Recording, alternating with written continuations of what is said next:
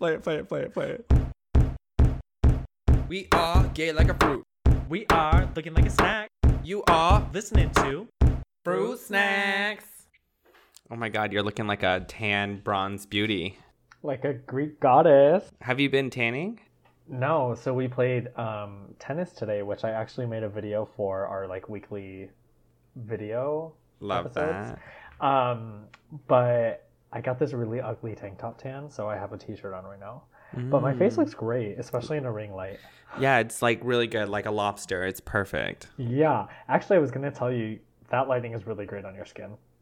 Really? Yeah, it looks great. The sun is like peering in through the windows. Anyways, I'm Brian, I'm Shane. and you're listening to Fruit Fruit Snacks.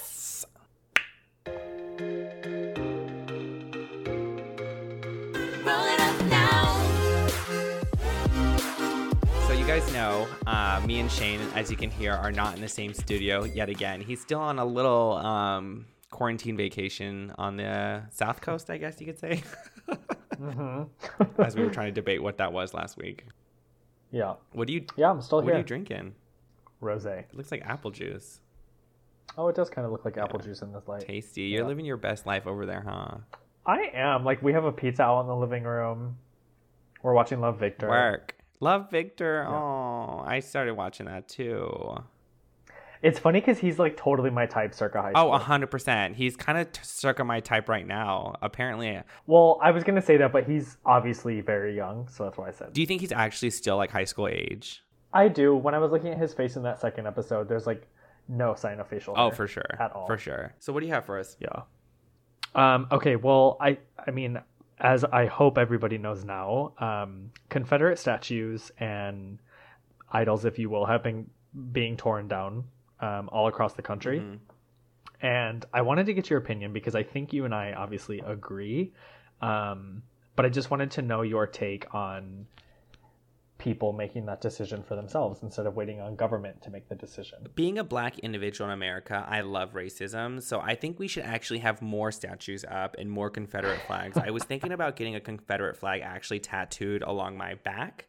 The only thing that's stopping me... Lower back, yeah. The only thing that's stopping me is I don't know if red and blue are going to show up that prominently on my skin tone. Because if it was like on a whiter skin tone, say a white racist, I see why they always have the Confederate flag, you know? But because... Well, the good news is we agree. You want it on your lower back too? Yeah, I want more statues. Yeah. I want a Confederate flag tattoo. And I was thinking of getting like a bob wire around my bicep just to like really offset it to like something so... That's like 90s gay. 90s gay, but also like timeless, you know?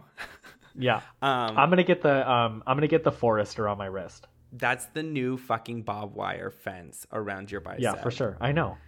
But then again, I have a feather on me, so like, can I really talk?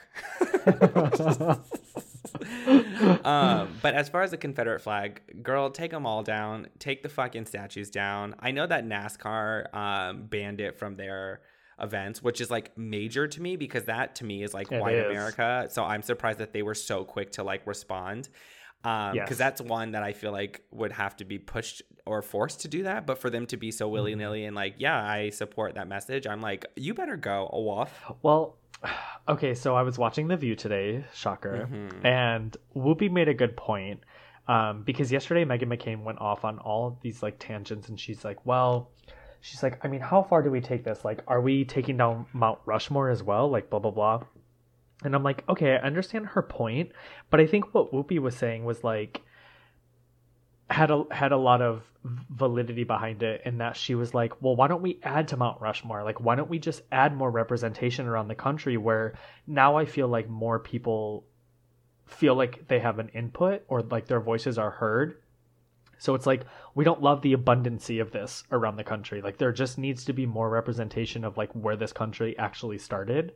And I was like, okay, like, because although I disagree with Meghan, or at least where I think she was trying to take the conversation, I do understand her question of how far does it go? Like, where does that line get drawn where something like Mount Rushmore, like, do we erase it? Mm-hmm. Because right now it's like a statue you can yank down, and I understand that, but, the extent of that Well, I feel like what people are taking down is the symbolism of the oppression of American history, right? Like, I don't think anyone's snatching anything down that like really caused pain or suffering towards a group of people. And on top of that, I think it's a great idea to add more faces to, visual representation of why America is great, because it wasn't just white faces who created this country. Because realistically, like, slaves built this one on their back. But beside that, so many great forward thinkers are people of color or people who aren't from the white necessary background. And that's not to say that like we hate white people. So taking that down isn't to be like, we got to un-white the country. But it just is like, we have to acknowledge where we are. And I think it's fine to tell those stories.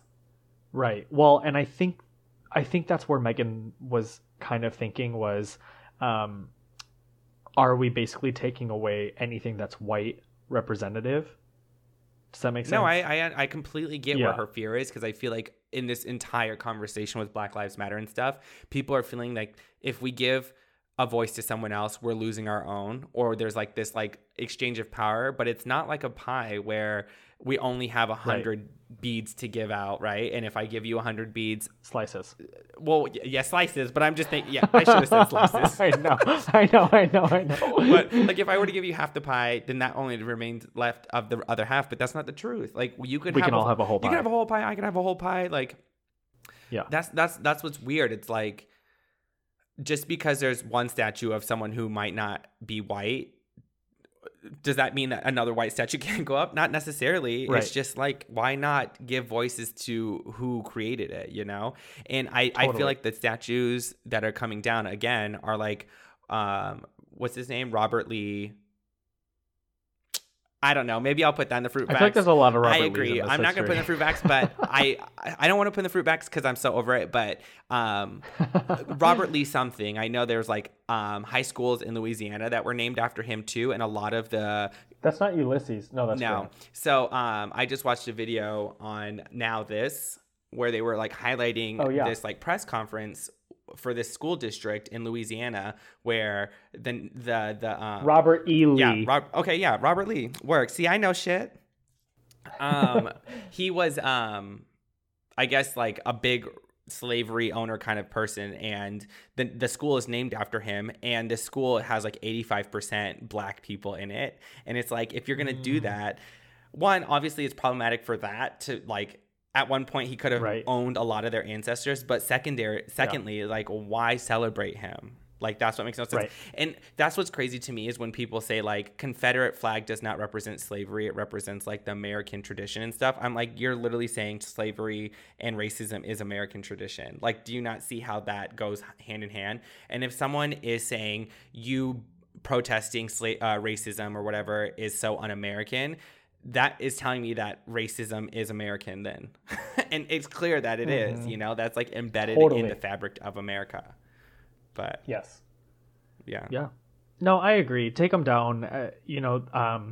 The Museum of Natural Science and History in New York has written a letter saying that they want the removal of a statue out front.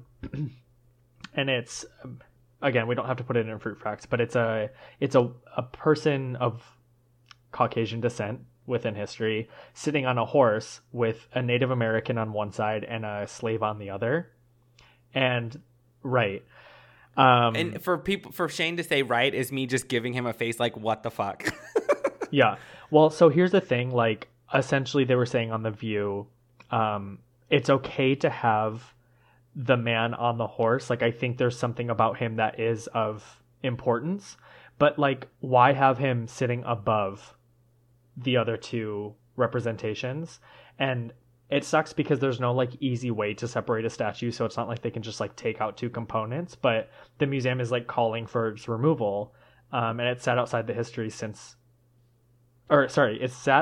museum since the beginning of its history. Who gives a shit? No, but that's what I'm saying. No, like for the museum itself to be like, get rid of this like historic piece is like huge because it's a museum. And that's what's weird to me is when people are like, we can't erase that. It's been there for so many years. But it's like, also raping children and like shit was like okay at one point in like the Roman times, but we've come a far way from that. So it's like change is possible. So shut the fuck up, Karen. And what I hate about that argument is nobody's erasing history. History is what it is. Like, it's always going to stand. You're just erasing the parts that glorify and are dedicated to that part of history, or being essentially on the wrong side of history. It's like Germany having statues of Hitler and being like, no, it's not about anti-Jews. It's just about German pride and how far we've come as a country and just acknowledging that past. It's like, no, bitch. Yeah. Yeah. So long story short, I can't wait to have an appointment for my Confederate flag back tattoo. I'll go and hold your hand. Perfect.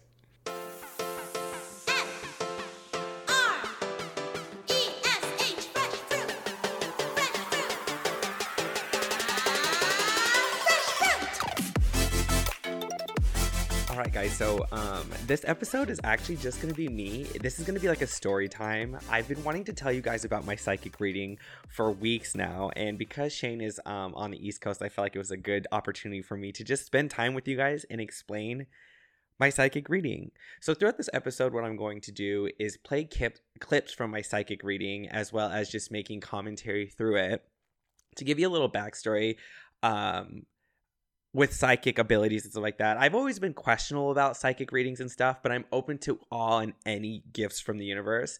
And for psychics, it's kind of like religion to me, where if it speaks to you in that moment, cool. But I'm not like a person who believes necessarily in psychics, but I will say that after hearing this psychic reading and what you guys will experience in a couple minutes, I'm like a believer as far as at least this person giving me the right message at the right time. And again, whether this is actually true or this is just something that I'm trying to make sense, I feel like it's kind of like therapy, where your therapist doesn't really know what's going on, but they could recommend things that could potentially be triggering for you. And then through that, you kind of have epiphanies internally, and it kind of changes your life in a good or bad way. But I feel like going forward with this psychic reading, a lot of the things that she was mentioning to me, I was like, okay, no, that is absolutely for me. So just, again, to give you a little backstory, the way I got in touch with this psychic was my old roommate.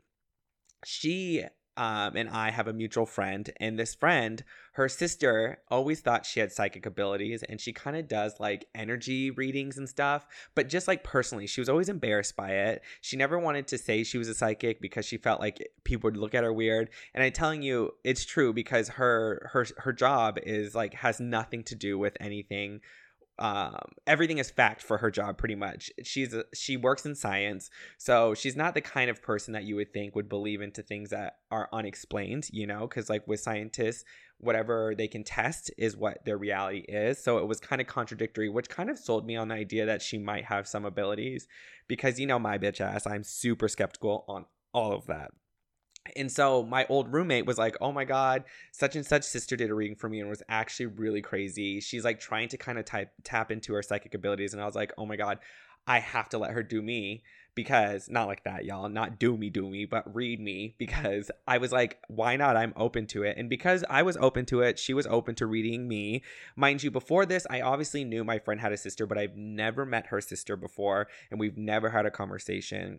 So my friend tells me, if you want my sister to do a reading, you have to kind of be a little more detailed on what information you're trying to pull, because a lot of it comes in, right? So the 3 questions I wanted to find out were, what is my love life look like? What is my family dynamic? And then what is my career success, right? Like, what am I going to do in the future? And the 3 questions I wanted to ask is because obviously I feel like all my life, if you look at it like with financial status or career or relationships or whatever, I felt like those were the things that I was missing in my life. So I kind of wanted answers from that. Whether I got real answers or not, I was still open to receiving anything, because I feel like through therapy, those are the kind of things that I'm working on. And I mentioned therapy a lot because a lot of things she actually talks about in my psychic reading kind of touch back to what my therapist said throughout my journey going to therapy last year. So I'm going to tie a lot of this information back and forth from the psychic reading. So what you'll hear is me playing the clip for you guys of the psychic reading, and then I'm going to, like I said, give commentary. But with that said, when I sent these 3 questions to my friend's sister, what she does is she sits there and meditates, okay? And then from that, she lets whoever spirit guide she's trying to find contact her, and then those spirit guides, which in this case are my spirit guides, take her on a journey and kind of explain all the answers through visual imagery. She just kind of sits with that, and that's what she conveys. So what you're about to hear is a voice memo she sent to my friend to send to me. And again, because she's kind of embarrassed and like new to this, she doesn't want to do it in person just yet. So that's why she sent me a voice memo. And she's not like, this is the end all be all. She understands that this is still a work in progress for her. So even when she delivered this message, she was like, it might not resonate with you because I don't feel that confident in my abilities yet. But I'm telling you now, she should be extremely confident, because y'all will hear this and be like, what the fuck? So let's get into it. And this was feedback from a reading I did for Brian. And this is just the start of the recording. So it's just going to be me talking to myself, and hopefully it all makes sense to you.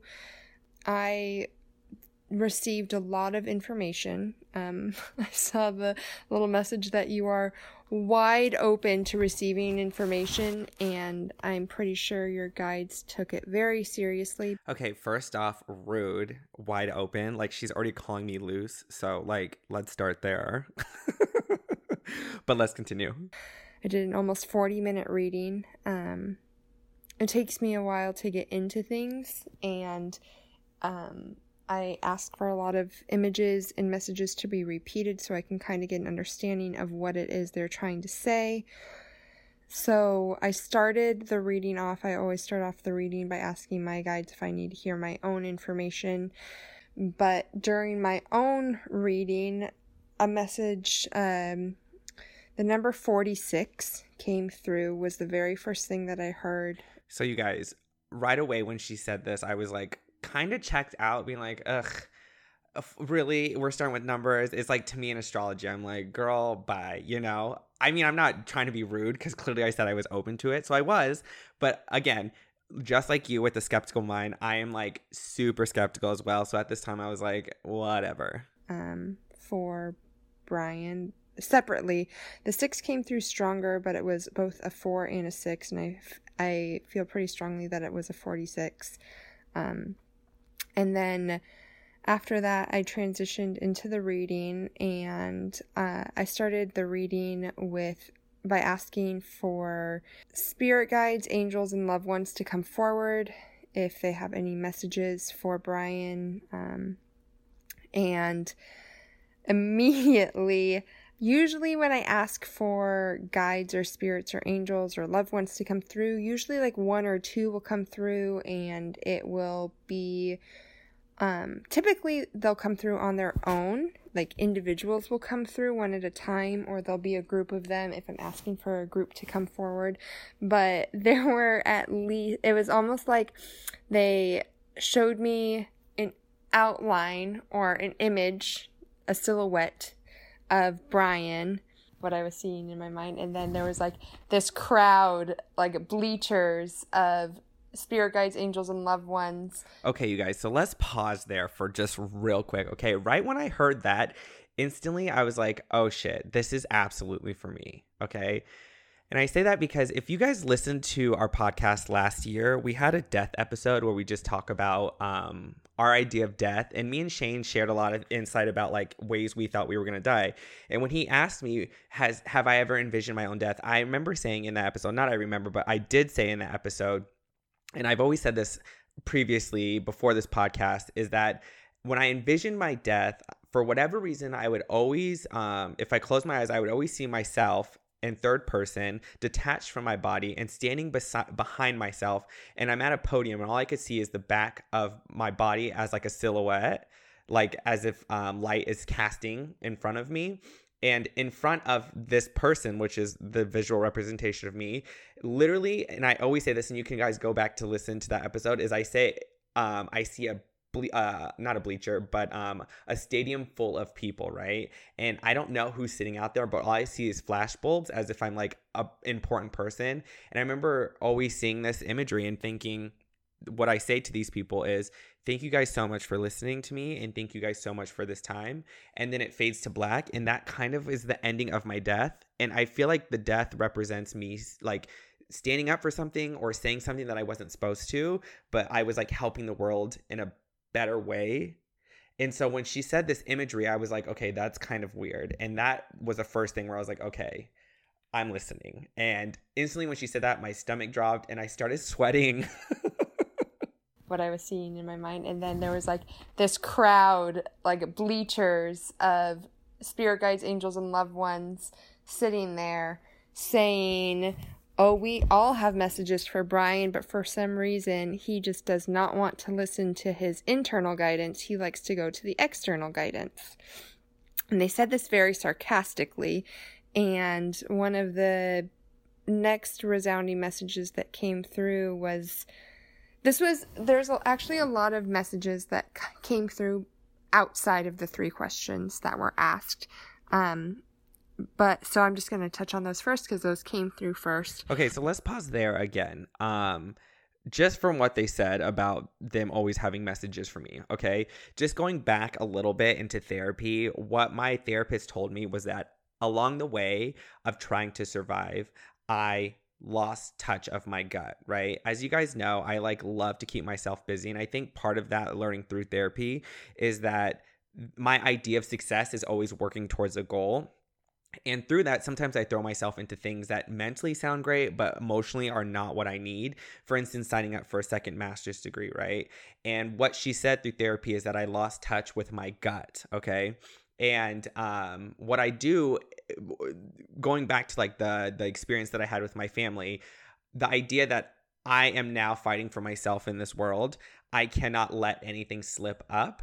And through that, I put myself in situations to make sure that financially and career-wise, I'm stable. But then I'm doing things out of staying busy to work so that I get tired and ran down, and I'm not listening to my gut as far as Brian, you need to slow down or you need to take a day off, because then I just rationalize it by saying, no, if I take a day off or slow down, then I'm losing life, right? Or I'm losing that idea that I keep growing. So I only bring that up because I think she's going to touch base about it later on. That will make more sense. But yes, that kind of ties into what my therapist said as me losing interest in my gut, which is also not listening to my internal spirit guides. So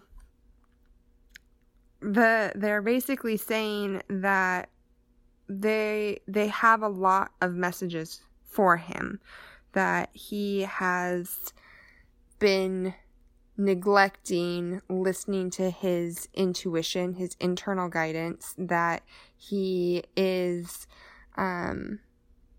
avoiding listening to his gut or avoiding listening to his intuition. And then that is what I was talking about, right? That my therapist told me I lost contact with my gut instincts because I just turned that off to survive. He would rather build up these walls around himself and protect himself from all information, rather than listening to all of the guidance that is being offered to him through his own intuition and his dreams, his thoughts, his gut, his feeling, because there are plenty of people and angels and energies and spirits on the other side that want to come through and help him through this lifetime, and he's not letting them in.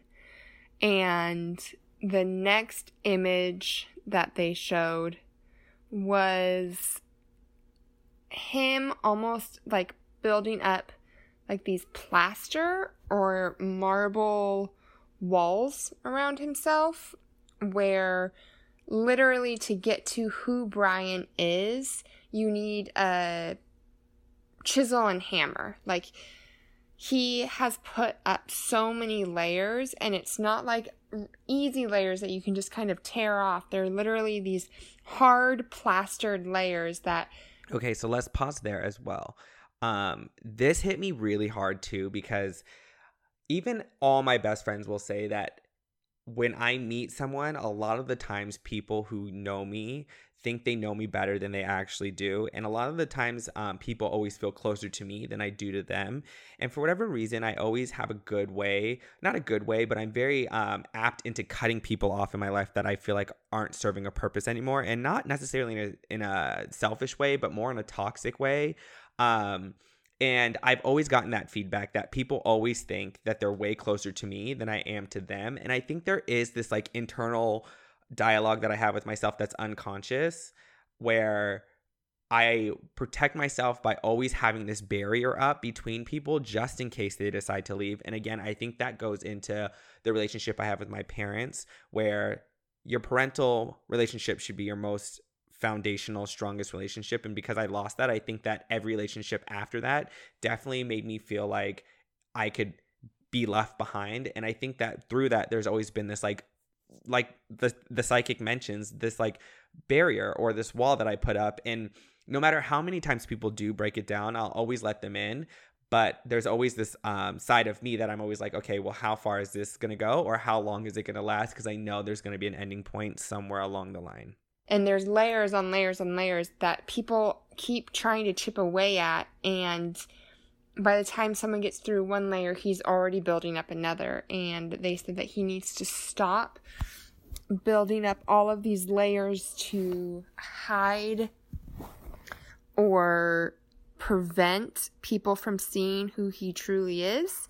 They also said that he tends to rely a lot on sarcasm as his communication style. Oh, bitch. Okay, so she's really trying to come for me, right?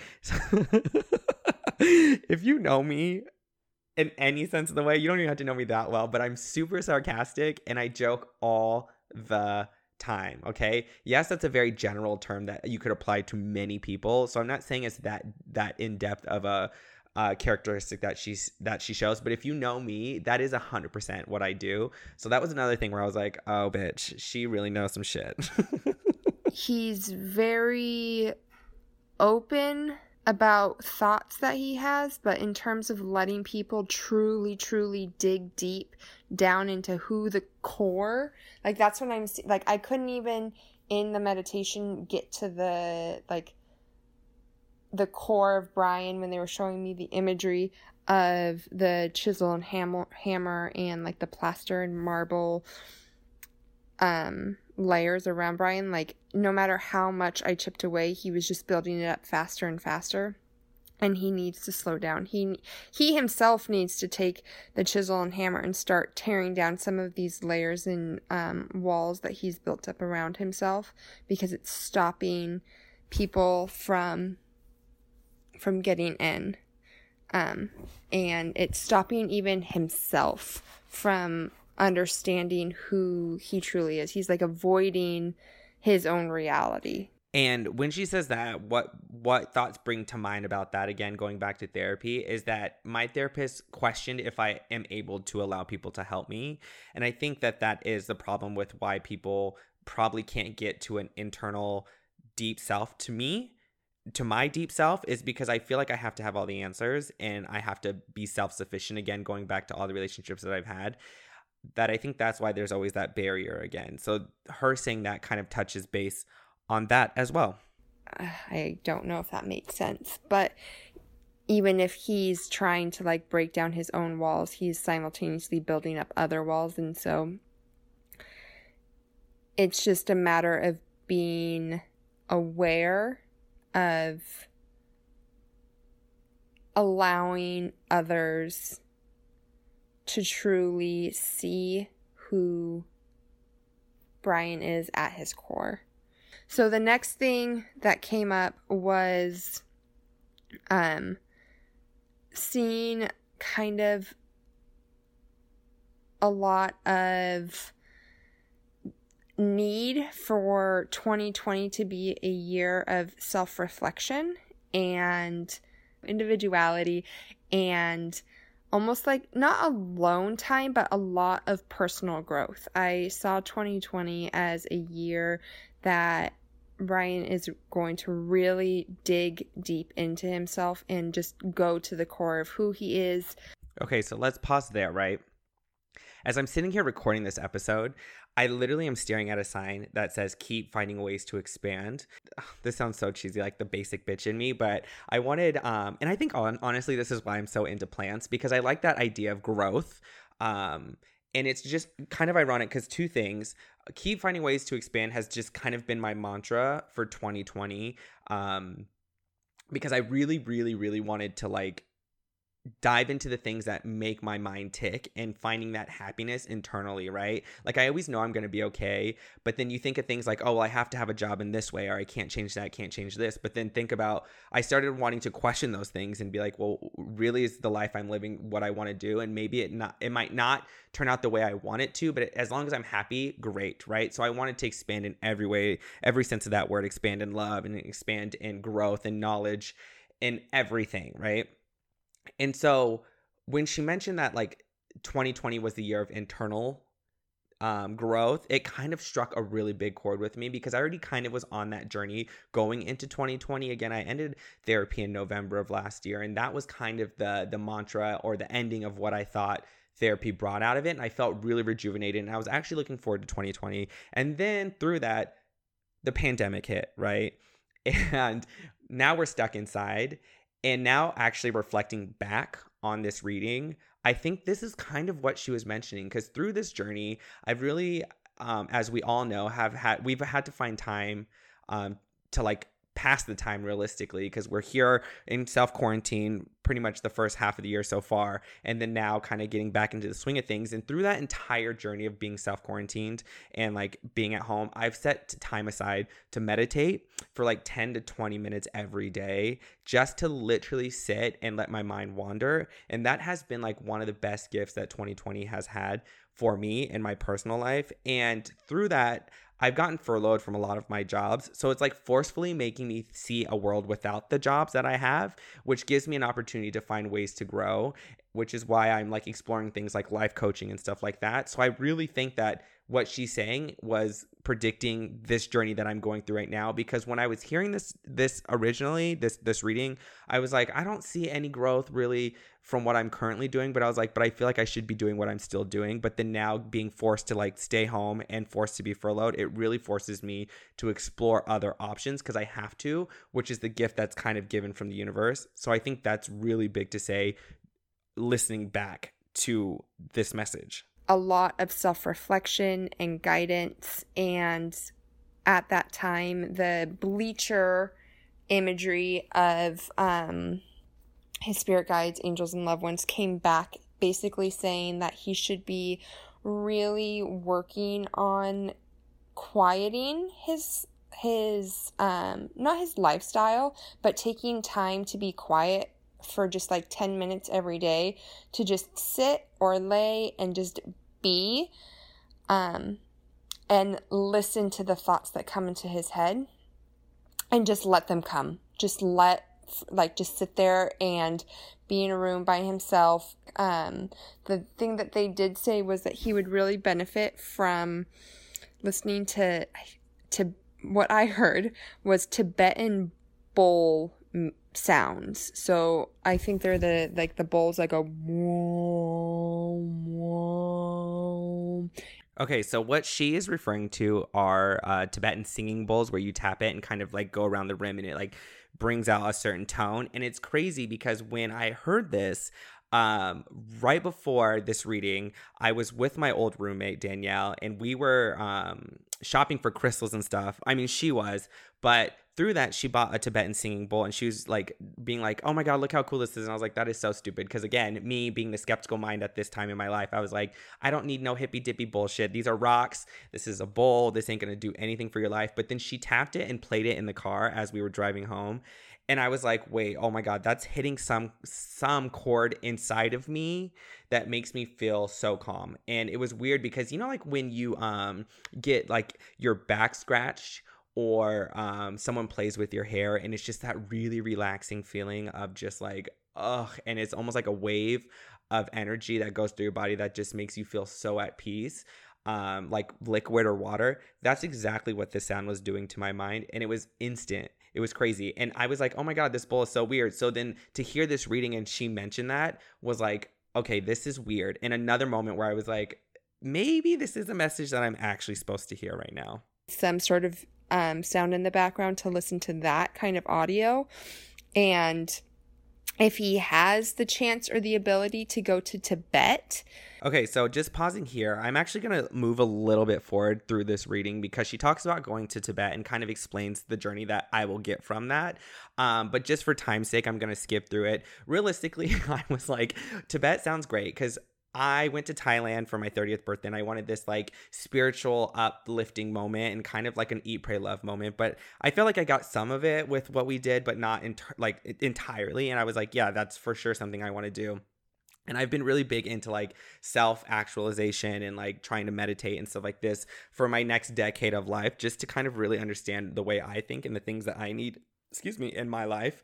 And so when she was saying that, I was like, this is totally up my alley. And so I started looking into flights to Tibet because I was like, this is perfect because I'm a flight attendant and I've always said I wanted to take a trip alone. I was like, maybe Tibet is the trip that I need to go. I don't think Tibet is where I need to go. Because looking into Tibet, I didn't realize it was in China. Me and China do not mix. I have nothing against Chinese people, but I like the calmingness that I feel like I would need in my life does not happen going through China. Granted, this is all just me right now and where I am I'm meeting myself where I'm at right now in this moment. Maybe in a couple months or so I can feel the need to go to China. But even still, with that said, like when I researched, can you go to Tibet? Do you need a visa? Whatever. The internet said you can't go alone and you need to have like a group to go with you, like a travel group. So maybe I'll go to Tibet. Who the fuck knows? But just kind of rounding that Tibet conversation out so that now you're caught up again. And so that was kind of everything that was even before all before the 3 questions that were asked. And so because the theme of the message leading into it was that 2020 was going to be kind of a solitary year for you, I wanted to ask about your relationships. You had 2 questions that focused on relationships with romantic love and relationship with your family. And the first image that came through, after I kind of transitioned to focusing on the questions that you asked, the image that I saw was you with a guy, and it was almost like y'all were wearing like matching striped pajamas and posing for a Christmas card with a little dog. Okay, so with this imagery, instantly I was like, you lost me again, right? Because if you guys know me, I fucking hate Christmas. I fucking gave a fucking dog away. So realistically, I'm like, no. And then with the matching pajamas, I was like, that is not me. Like, what the fuck? But then listen to this next part. That was also wearing something matching. And to me, that imagery represented that you will eventually find like that person, that commitment, that connection, that you will have your own family. In him, in your unit, I saw it as like a little Christmas card. I don't know if you are the personality to wear matching pajamas. That is not necessarily the message. The message is what I saw as something that I see represented as family. And so. Okay, so with the Christmas card, right? As she mentions that is imagery that she sees.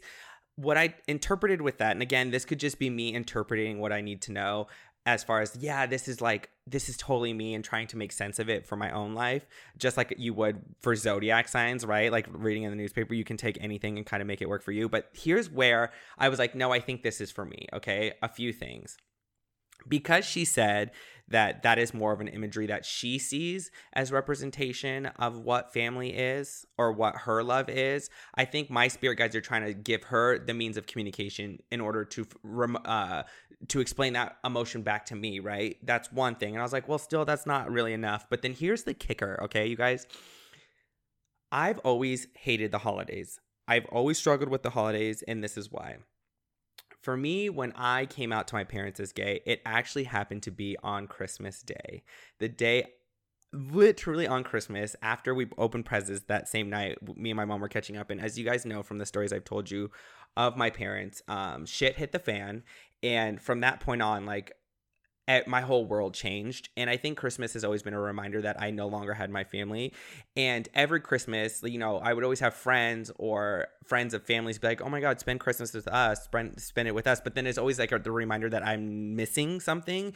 And even though like it's a nice gesture to like spend Christmas with other families, there's always that weirdness of like, should we buy Brian a present? Do I need to show up with a present? So I just would rather work. And I think that what my spirit guides are telling me is that this idea of a Christmas card, it's not necessarily I will actually have a Christmas card. Maybe I will. But this idea that this Christmas card is what families do during the holidays, and this representation of family during Christmas is what I'm missing. And when I find this person that I'm going to date, this is who this person represents, is this idea of family again for me. Okay. So then now we're going to get into my family dynamic, which is even more specific. When I saw that imagery, it immediately switched over to your mom. And it was clear as day that we were switching from, at this time, talking about romantic relationship to talking about familial relationships with your mom. And what I saw was basically, if you could imagine your mom on one side of the room and you on the other, and no matter how hard you try or how hard she tries, it's almost like you guys can't get close to each other. So when she mentions my mom, that is like the truest statement ever. Everyone in my family, we've kind of make amends except for me and my mom. My brother has talked to my mom about me being gay and stuff like that, and he relays the message back to me that she really hasn't changed her mind on any of it. And I'm open to having a conversation or some sort of dialogue with my mom to understand where she's coming from, even though a lot of the dialogue we've had about my sexuality has been met with anger from her. I'm still open to hearing that, because I feel like what she says now in my life will not affect me in a way that it would used to. And so I'm open to that. But listening to this message, the imagery that she explains about our relationship is almost like perfectly explained and perfectly visualized. So just listen. Like when you have magnets and you're like trying to force them together, no matter how hard you push, they don't actually come together unless you flip one of them around, so that the poles are reversed, like the opposites attract kind of mentality. That you and your mom right now are repelling one another, that no matter how hard you push, that unless one of you flips, you're not going to be able to reconnect. And the imagery that I saw was that it's your mom who needs to flip. That you are where you are and you have some messages for how you might be able to help her flip. But unless she flips and allows herself to be reconnected with you, that you two will always have a repelling relationship. Okay, so with that, like I just mentioned, I'm open to having the conversation, but I also feel like it's not my job to bring the conversation up, considering it's no longer my problem. My sexuality is not my problem. My family dynamic is not my problem, but I feel like the anger she brings to the conversation becomes the problem. And I don't mind talking about anything, because as you guys know, I'm extremely open. Even with my own family, like no matter how uncomfortable it makes me feel or makes them feel, I love putting myself in situations like that, because just like I said, I like to expand and grow. But with that said, every time I've tried to have a conversation with my mom about my sexuality, she meets it with anger, and there's no conversation as much as just trying to shut my side down and tell me how much I'm wrong, and she doesn't believe what I'm saying as any valid form of emotion, any valid way of feeling, other than what she believes as truth is the only truth she sees in essence. That no matter how hard you try, that unless she flips and change it, like literally 180 changes herself to show you a completely different side, that you guys won't have that connected relationship anymore. But when I saw you and your mom, the number 46, like that's what I said at the beginning of the reading, the number 46 came back, but this time the number 69 also came back. So I don't know what the age difference is between you and your mom, or if that like would represent ages. If I think that's like 23 years apart. Like, I don't know if she was 23 when she had you, and so maybe like when you're 46 and she's 69. I don't know if 69 might have been her birth year and then 46 is a different number. But when I was seeing the reading for your mom, those numbers came through, 46 and 69. So that's just something to consider. I didn't really get a clear message what those numbers meant, so hopefully they mean something to you.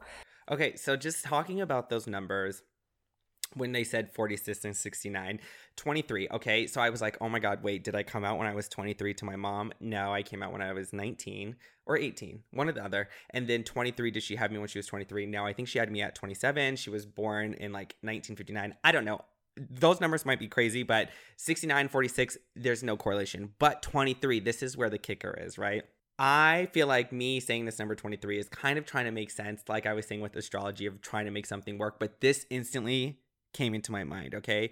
Over the course of the past year, I've really been exploring different avenues of interest as far as things that I really feel like my life calling should be, rather than what I should be doing as far as like an adult. I'm thinking of like ways to find happiness. And through that, I've been like helping at the gym I coach at. And I've kind of been in and out, but this past year and this past season, I've been there full time for free, volunteering my time, because that was the one thing that I felt like was really touching and connecting with me in a personal, wholesome, valuable way, where it was bringing happiness. And through that, I met another guy who was kind of like one of my co-coaches, and I'm not going to say any names, but with that said, through this entire experience, like I kind of like really, really, really started feeling a bond towards this person. But the kicker is that he's straight, and I knew that going into this relationship, but I didn't think much of it. I was like, whatever, you know, I have plenty of straight guys that I get along with. Sometimes we flirt back and forth, but then there's been multiple instances where I was like, wait, I'm kind of catching myself thinking about this person without actually wanting to think about them, right? Where I'm like, oh my God, this would be fun if such and such was here, or oh my God, I should tell him about this story, or send him this song, or send him this thing. And I was like, oh wait, girl, I'm in danger, because that's when I know I'm starting to fall for someone. And then on top of that, we got in a couple fights before, just over gym stuff. And through that, the way he conflict resoluted the problem was totally something that I would want in a person I wanted to be with, right? Where it was like, emotions aside, we kind of talked through our problems and we got a mutual understanding without feeling like we need to apologize or anything like that. And coming up to this day, it's been like that still. So through this, I've like kind of like, no, he's too young. I wouldn't date someone that young. Mind you, this character, this person turns 23 this year. Okay. So later in the recording, if we get to that point, you'll hear that she says that the person I'm supposed to fall in love with is going to be later in 2020. If I don't know them already, something later is going to happen for me to connect with this person. And this person turns 23 later down the line. And you'll hear later in this family relationship segment that my mom's going to see the Christmas card with this person, and that might make her flip. So instantly I was like, oh my God, is this person the person that I'm supposed to meet? Like blah, blah, blah, blah. But again, because he's straight, I was like, Brian, let's not write some fan fiction bullshit. Like, you need to date someone who's available for you and ready to love you for you, not fight your way into someone's heart that potentially doesn't even want you, right? And it kind of puts me back into second guessing all relationships and all that stuff. So I was like, okay, let me just take note of that, but then kind of put it to the side. And the next thing that I saw was kind of a relationship with other family members, like with your dad or siblings. I saw the ocean, and the ocean with the waves just flowing against the shore, that basically your relationship with your other family members is flowing. If you like, you're just kind of like, you're in movement with one another, but because the ocean's so big, you guys might not always be close, but to find comfort in knowing that you guys all kind of are flowing in a relationship. It's just your mom energy is like literally like I can just keep picturing it. It's like these magnets that won't come together. Okay, so a few things with that. I took note that when she talked about my family dynamic, again, I've never met her. She really hasn't, like, we've never come in contact, right? The only thing she knows about me is that I'm friends with her sister. That really is it. And she knows, like, what I do as a job only because her sister tells her a few things and shows a picture so that when she does a psychic reading, she kind of knows what she's looking for in this meditation mindset, right? So to me, it was just kind of crazy that my brother, and she said siblings, so my brother, not knowing how many siblings I had, but my brother and my dad are completely removed from my mom and I's relationship visually, right? And I don't think she really had anything to go off of to say that. So I thought that was pretty powerful, as well as all the imagery that she mentioned was almost like spot on. And when she mentioned that my brother, my dad, and I were in an ocean, let me give you a little feedback, or not feedback, but like a story that I told my therapist. And this is going to be a little bit of an off-tangent story, but it's going to make so much sense once I'm done. And it's going to be a little bit long, but just bear with me, okay? 3 things. First, when she said that we're in the ocean and we're floating together yet separate, and like we're on the same wave pattern but not together, there's 2 things that are with that. So the first thing is we're physically apart, right? My dad's in Northern California, living next, like by San Francisco, Sacramento. I'm in Long Beach, and my brother lives in Iowa. So there's that physical distance, but we always call each other, kind of keep up with each other, make sure that we're all okay. We don't talk every day, but we talk enough to know what's going on, okay? So that distance physically. Secondly, there's distance between us because when my mom and I were going through my stuff, my dad and my brother, as you guys know, didn't really stick up for me through this whole entire journey. Granted, they were on their own path, so I don't blame them. But through that, it really hindered my relationship and how I saw it through them because I didn't feel supported. So it really became emotionally distant as well because I didn't feel close to them. I didn't feel valid in my family's experience. So with that said, this ocean kind of represents that for me as well. But then the third thing, and this is where it's like the kicker, okay? When I was in therapy, when I first showed up to therapy, my therapist was like, do you have anxiety? And I was like, no, I don't have anxiety. And she's like, but you have depression, right? And I was like, well, yeah. And she's like, I would agree with you. You do have depression. Just from the things that you've briefly told me, I know you have depression. And then she put me on Prozac, right? Or she recommended that I go on Prozac, which I've been taking. Then secondly, she's like, but anxiety and depression are always hand in hand. She's like, you can't have anxiety without depression. You can't have depression without anxiety. It goes together, right? Like depression is about worrying about the past, anxiety is about worrying about the future, and through that you're not in the present. So I was like, I don't think I have anxiety. And she's like, you do, because you're probably, she's like, do you ever feel sore, like physically sore? And I was like, oh my God, all the time. And I just thought that was dancing at Disney. And so I mentioned that. I was like, well, I'm pretty active. I dance at Disney. She's like, how often do you dance at Disney? And I was like, oh, just once a week. And she's like, once a week of working out, Brian, is not going to keep you sore for weeks on end. And I was like, that's pretty valid. But again, I was like, what is this hippy dippy shit? Like, no, I need actual concrete things. But I was like, I'm open. So she's like, let's work on your anxiety. So how about you close your eyes and think of a place in your head that is peaceful to you? And as I'm closing my eyes, I'm like, this stupid fucking bitch. Like, I'm going to have to find a new therapist because I don't want to do any of this mental mind games. Like, I need actual tangible ways to get through this. I don't want to just work on breathing exercises or whatever. I'm like, no, we need to uncover like bullshit, like reality. Okay. And so the response I gave her, I closed my eyes. I was like, I don't know, the beach. And she's like, okay, well, explain to me why you chose the beach. And I was like, I don't know. It's the first thing that came to mind. And she's like, Brian, if you're going to take this seriously, you need to take this seriously. How do you expect anything to change if you're not going to change? And I was like, okay, you got me. So she's like, so I'm going to ask you again. This time, take it serious and close your eyes.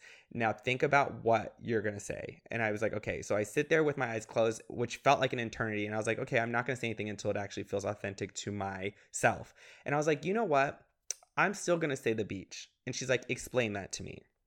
And so I said the beach because when I was in Germany didn't have any beaches, but when I was going through my sexuality and trying to come to terms with like who I was as a person at like a young adolescent age in high school and kind of having fear that I was going to come out and be like disowned or whatever, it always got overwhelming to me. So what I would do is go to my backyard and lay out on my trampoline. And where we lived in Germany was a village. I know it sounds crazy, but we literally lived in a village and there's like no street lights. So when you lay out in a big field on your trampoline, you can see every single star in the sky.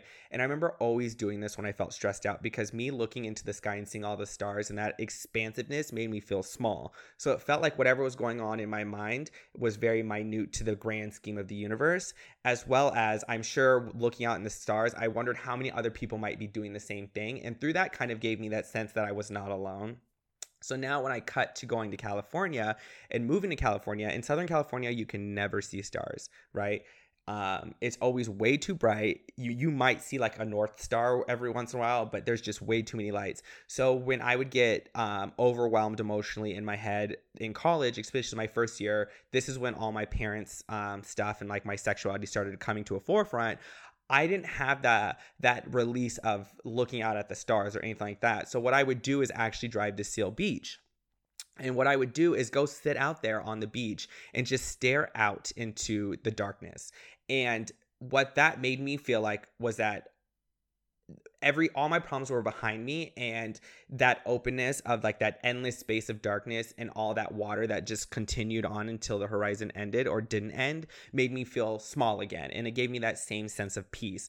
And for me, that became my new home. So, you know, like when people go home when like college is too much, or like you just need a home cooked meal. To me, I didn't have that option to go home. So to me, the beach was that home. Mind you, it was like a beach at night, not beach during the day with all those people, but me alone on the water by myself at like midnight. That became home. So that water became home. And I was expressing this to my therapist. And then it's just crazy to me that the psychic was saying this to me and putting my brother and my dad in this ocean that represented home, and that my mom was completely removed from it. And with that said, like all of these emotions in this way I'm explaining this literally was a conversation I had with my therapist and no one else. Granted, it's not like I'm saying that because I'm embarrassed, but obviously it doesn't come up when you like, I don't mind talking about anything with my therapist, clearly, but there's no way that this psychic could have picked up on this by things I've said. And I feel like these are very weird imagery choices to make if it wasn't coming from my spirit guides. Okay, so let's continue. You don't need to flip. She needs to flip. But as I was seeing like the pride thing come up, it went back to the imagery I was talking about earlier with the family unit imagery, with like the Christmas card and the matching striped pajamas, that you can help. Like you shouldn't have to do this, but by continuing to reach out in little ways to always keep like that door open to a relationship, whether it be sending Christmas cards or birthday texts or phone calls, that even though you don't feel like, because you have a little bit of pride in it too, that you don't feel like you should be the one that has to reach out to do it, that if you do want your mom to flip, you have to maintain some sort of connection, and she can watch your family grow from a distance. So she will see you in a relationship with this man. She will see your kind of commitment in your family grow. I don't know if I see kids necessarily. There's definitely not a kid in the Christmas card. I definitely see at least a dog. Okay, that's another thing. Bitch, you absolutely do not see kids, okay? I fucking hate kids. Hate kids.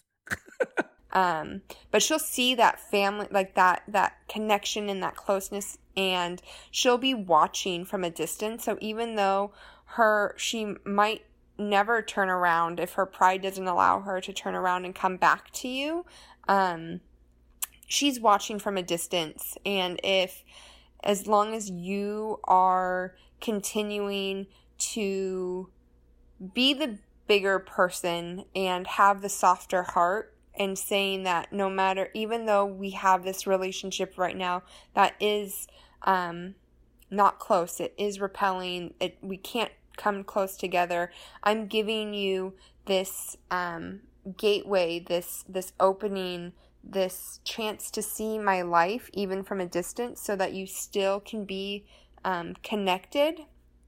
And that might, without you taking that initiative, she definitely won't ever turn around. But if you do maintain those connections, it's possible that she will.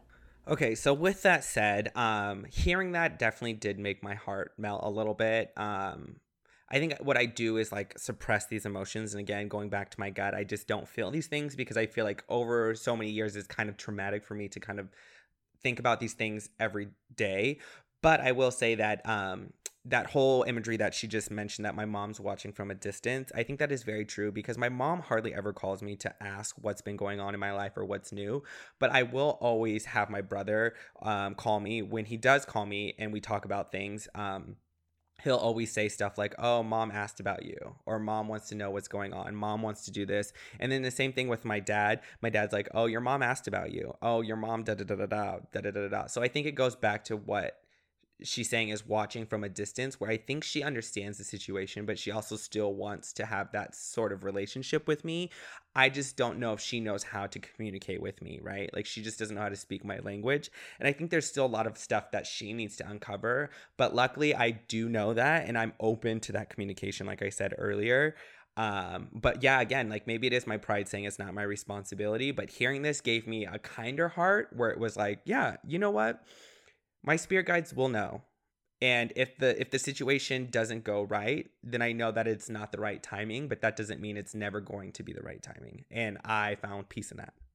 She's the one that has her like back turned. She needs to turn her and face you and be willing to come back to you. Like it's almost like I see her flipping and coming to give you a hug and like being with you, but unless she's willing to turn, it's always just going to be this repelling relation.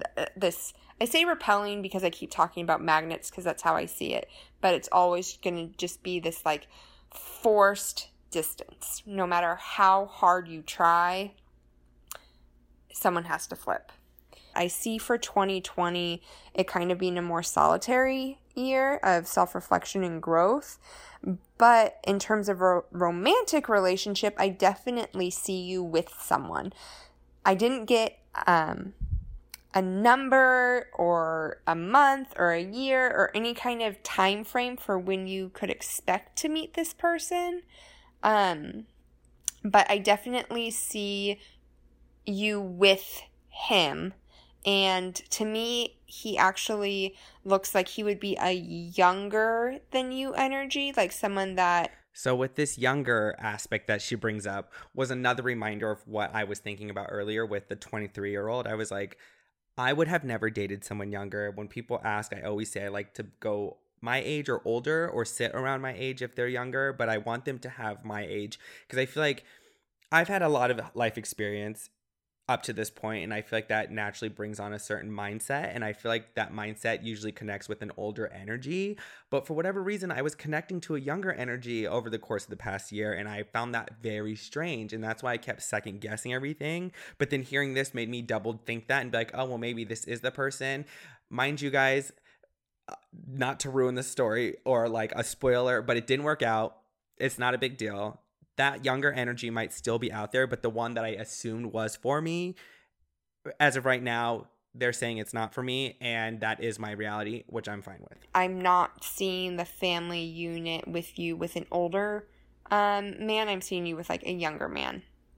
And that you guys will have a very committed relationship to the point where I'm seeing it again with like the Christmas cards, matching pajamas, that like it's truly like you guys are paired together.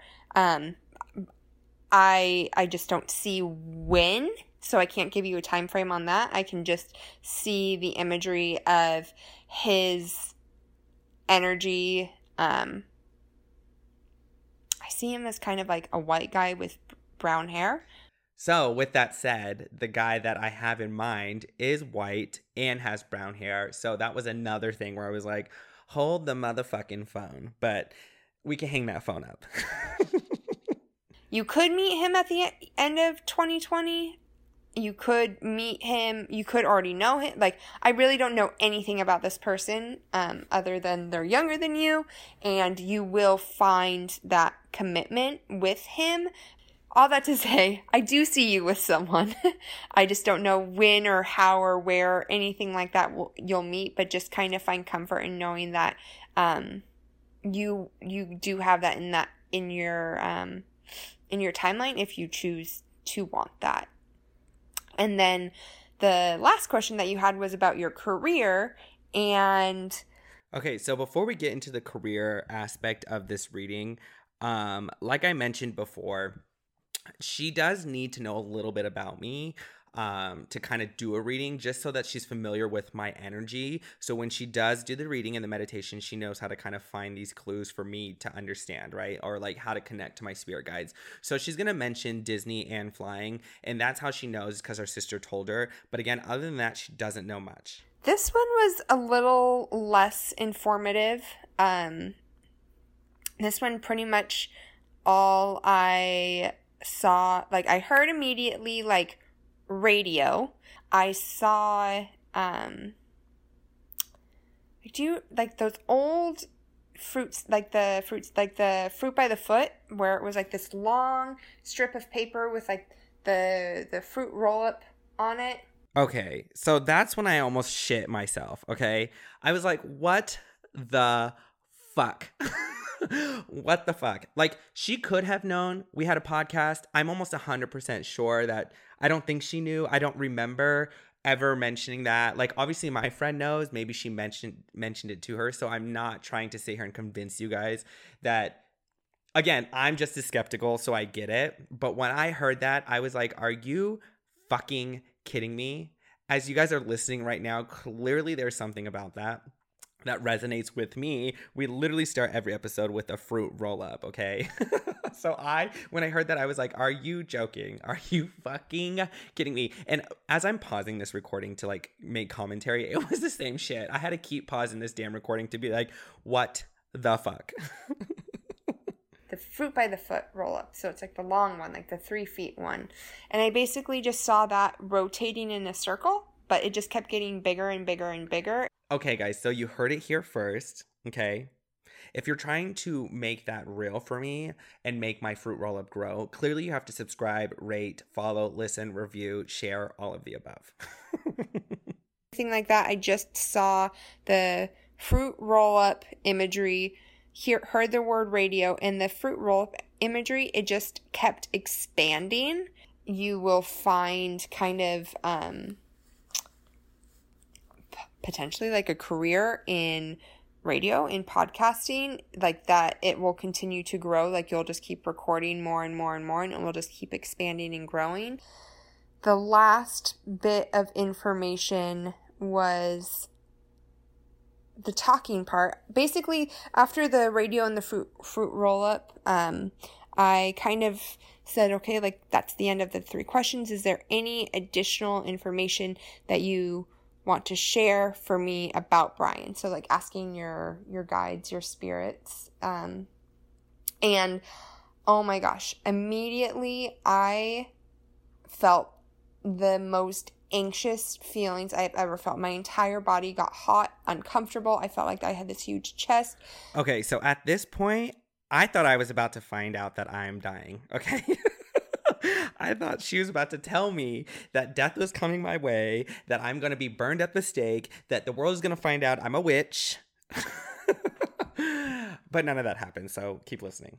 Like weight pressing on my chest, my heart started racing, and I almost started feeling like overwhelmed, like I needed to end the reading because I couldn't handle like what I was feeling. So I don't know if you get a lot of anxiety, but the way I'm interpreting it is you do get a lot of anxiety, and they said that talking, this is how it tied back into what I was just talking about for your career, talking is how you should try to help yourself in moments of anxiety. Some people process information by writing it down, by like journaling. Okay, so with that said, let's pause there. I think she's going to go into a little bit more detail with it, but it's kind of ironic that she said that because I always say that I'm very like my dad, and my dad growing up would always sit there and talk to himself, and we'd always catch him talking to himself in the car, in the shower, like just walking around the house. And as I get older, I realize that the same thing happens to me, that I'm literally having verbal conversations about things in my life with myself. And like I said, I never realized I had anxiety, but I think that's also because, and this is brought up by my therapist too, that I shut so much emotion off, again, going back to my gut, that I didn't realize I was having anxiety because those emotions I had, it was just kind of like, you can't deal with it, just keep going. And through that, just felt like a normal day. And I think my anxiety became my normality. And then my normality started like influencing the way I felt in my body and stuff, right? And so with all of that said, the only other time in my recent life that I remember having an overwhelming feeling of anxiety and being like, okay, no, I'm actually having an anxiety attack was the time that I actually spent at training for flight attending schools. And I wasn't nervous about becoming a flight attendant because I don't think the job is that difficult. But what freaked me out was at that time I was working Disney full time. I was going to school full time to get my master's degree. And I was trying to help at the gym part-time here and there, again, volunteering. So it wasn't that much of a stress, but I decided to take 6 weeks off of work to go to flight attendant training. And through that, I got there. And then the first day I got overwhelmed with anxiety because I was like, wait, why did I do this? Like, did I make the right decision? Because they were saying, you might not be based in LA. You might have to move around a lot, da-da-da-da-da. And I was like, why am I throwing everything that I have in my life away for this job that I don't know if I'm actually going to want to do? But then I felt like it was too late for me to pull out because I was like, I already took 6 weeks off of work. How will I pay for rent? Because I can't go back to work because they already covered all my shifts, blah, blah, blah, blah, blah. So all these emotions started coming into my head and I was like, I'm going to fail. I never failed before. I never quit anything. So why am I doing this to myself? And then that night, after all of that happened, I was having this anxiety attack. Usually I like to jump in the shower because just feeling that cold water or hot water feels good and soothing for me. And in the shower, I remember talking to myself and being like, Brian, why did you do this? Brian, why are you doing this? Da da da da. And it was literally just questions with no answers. And you're going to see that she gets into it, that she says that my spirit guides ask me to just ask questions and they'll answer them. But in that moment, I'm not going to get an answer, that they'll eventually help me find an answer. But it's crazy that literally coincides with exactly what I was already doing, was that I literally, when I had anxiety, I'd be like, why am I feeling this way? Are you really wanting to quit? Da da da da da. And I wouldn't answer the questions. I literally would just throw it out there. And for whatever reason, the idea that I'm like uncovering what makes me insecure or uncovering what makes me uneasy without really solving it just kind of took the load off, as if it was out there and I see the problem. Like whenever you're in your car or you're by yourself and you start having feelings that you don't know where they're coming from, or thoughts that you're like, why is this thought in my head, to literally speak out loud what you are feeling, and then again, speak out loud, why am I feeling this way? And literally just process the information by speaking to yourself. And that's how your guides will help communicate information through you, but to you is through you talking to yourself. But you will find your release by speaking. You don't need to journal. You don't need to go sit in a quiet like room. The Tibetan bowl thing is good for you to do just in terms of mindfulness, and to just give yourself space to be alone. But whenever you start feeling like thoughts or anxiety or questions that you aren't sure how to answer, or why am I feeling this way, to literally process out loud. That is how you're going to find your answer, and you're going to find a lot of clarity in spoken words. And they said that you would also benefit a lot from doing affirmations, from basically finding truths about yourself and speaking them into existence. Okay, so 2 things about what she just mentioned there, and this is just gonna wrap up here. But the affirmation and speaking things into existence, even my therapist, looking back at how I've got to the point that I have in my life, she said that I'm really good at speaking success into my life, into existence, which kind of gave me that idea that like, you being stable, you're going to be stable because I have the resources to make myself stable. And she's like, you should truly believe that, because every problem that you've had thus far in your life, you've created a safety net for you. So you're going to be fine. And so it's ironic that she says that my spirit guides say the same thing, is that I speak my reality into existence and then I see it as gifts from the universe. But then also going back to just speaking instead of journaling, I always wanted to start a podcast because I wanted to do this as like a verbal diary. Because like she said, like writing, journaling and stuff isn't going to be as effective for me. And it is true, because when my therapist started realizing I was having like all these internal dialogues with myself and like struggles, she was like, have you ever practiced journaling? And I was like, yeah, I have, but I'll try again. And I'd always sit there and be frustrated with journaling. And what I chopped it up to be was like, maybe I'm just not good at it, so I don't do it. And eventually you'll get good at it, kind of like running or working out or eating healthy. But as I was journaling, I remember always thinking, oh my God, my hand keeps cramping, because the way my brain is trying to process and jot down all this information isn't happening. My hand isn't able to keep up with all the thoughts that I need to come out of my hand. All the thoughts that are coming out of my head are at a more rapid pace than my hand can keep up. So it would keep cramping. So I'd get frustrated with that. And then I'd get frustrated visually, because I was like, I do not like my handwriting. And if I were to read this back because I'm trying to write so fast, I probably won't know what the fuck I'm writing. And that will piss me off too. So with all that said, I was getting frustrated for those things. So I was like, okay, it makes sense why she's saying journaling isn't a thing, because I actually ended up not doing that. And then on my phone, I used to do voice memos of like, this is before the podcast, where I would just literally sit there and speak out things that were bothering me and just like listening to that. And now going back and reviewing my voice memos as well as the things that I had when I was journaling, especially during my depression, literally when I looked at my most depressive state, and this is before the reading and therapy and all that, as I read through my journal, they're literally just questions, no answers.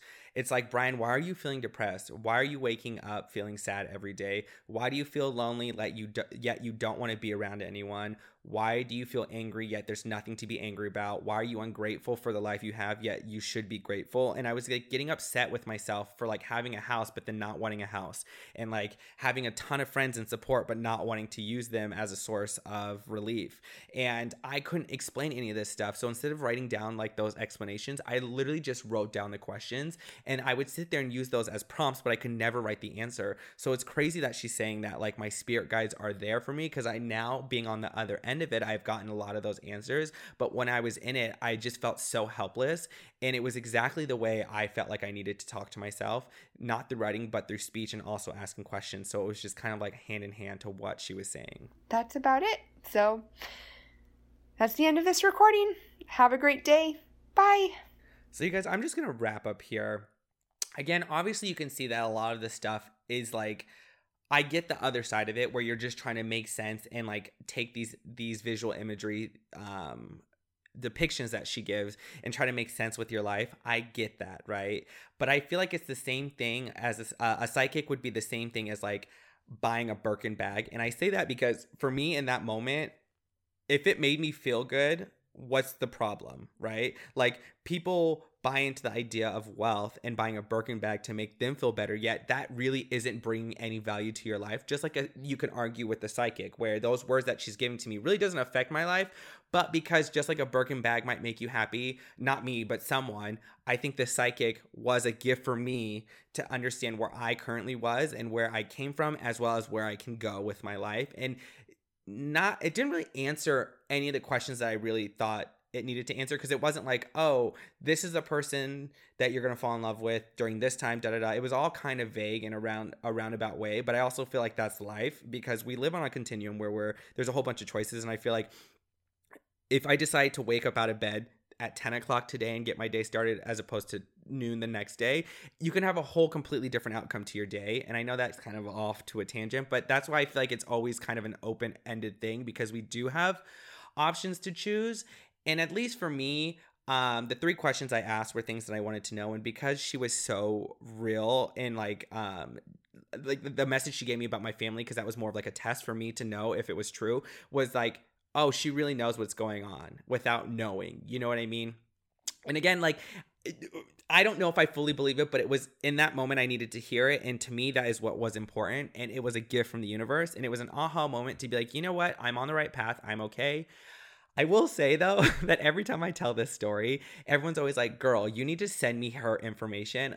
But I'm sorry, she didn't even want to like really have me do this. That's why I don't ever say her name. I don't even say her sister's name. And I also don't even use realistically any link back to who she is as a person. She did kindly say I could put her voice on my podcast from this voice memo, but I'm sorry, that is as far as it goes.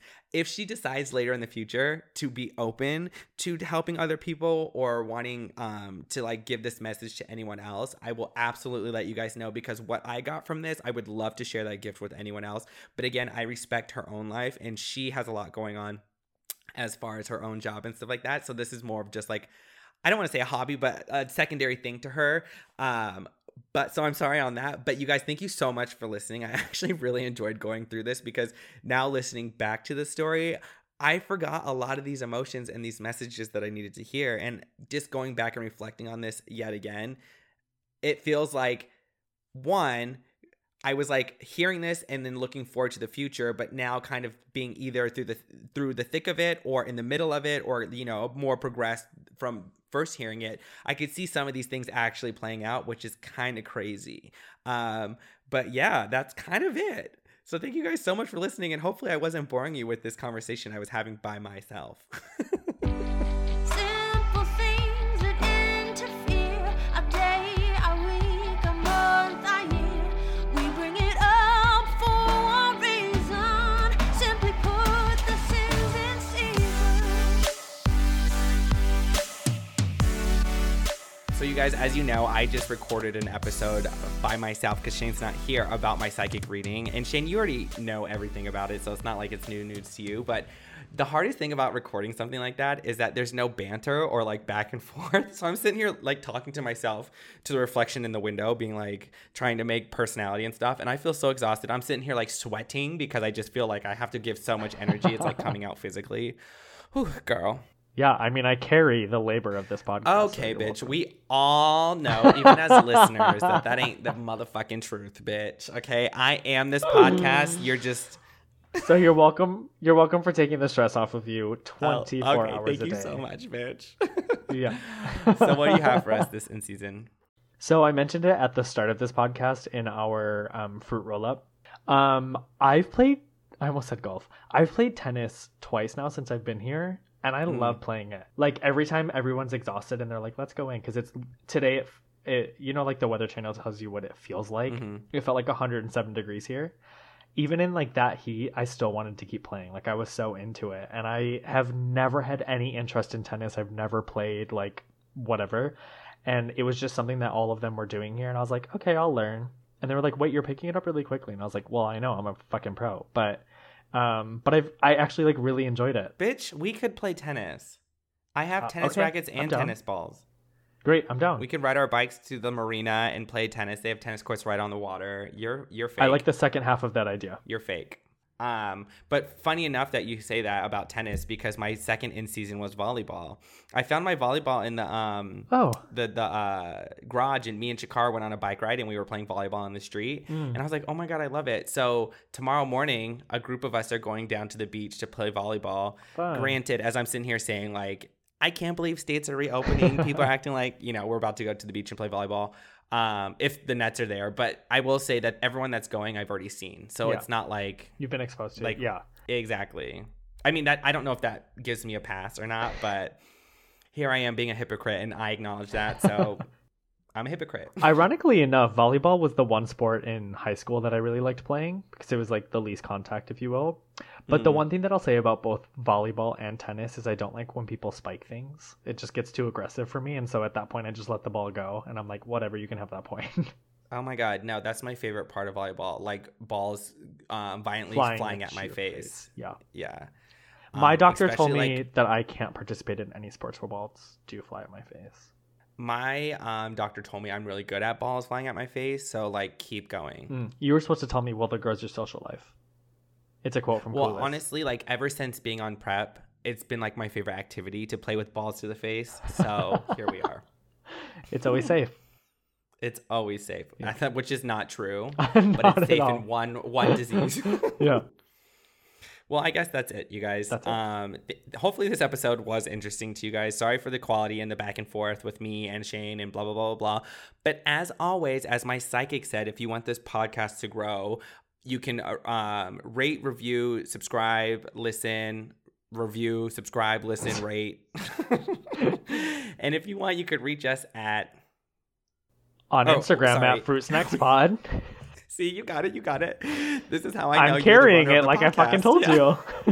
And if you want to email us, you can email us at... fruitsnackspod@gmail.com. And as always, thank you guys so much for listening, and we will catch you next... Oh my God. You want to finish this since you want to run everything? Yeah. We'll catch you guys next week. Bye. Bye.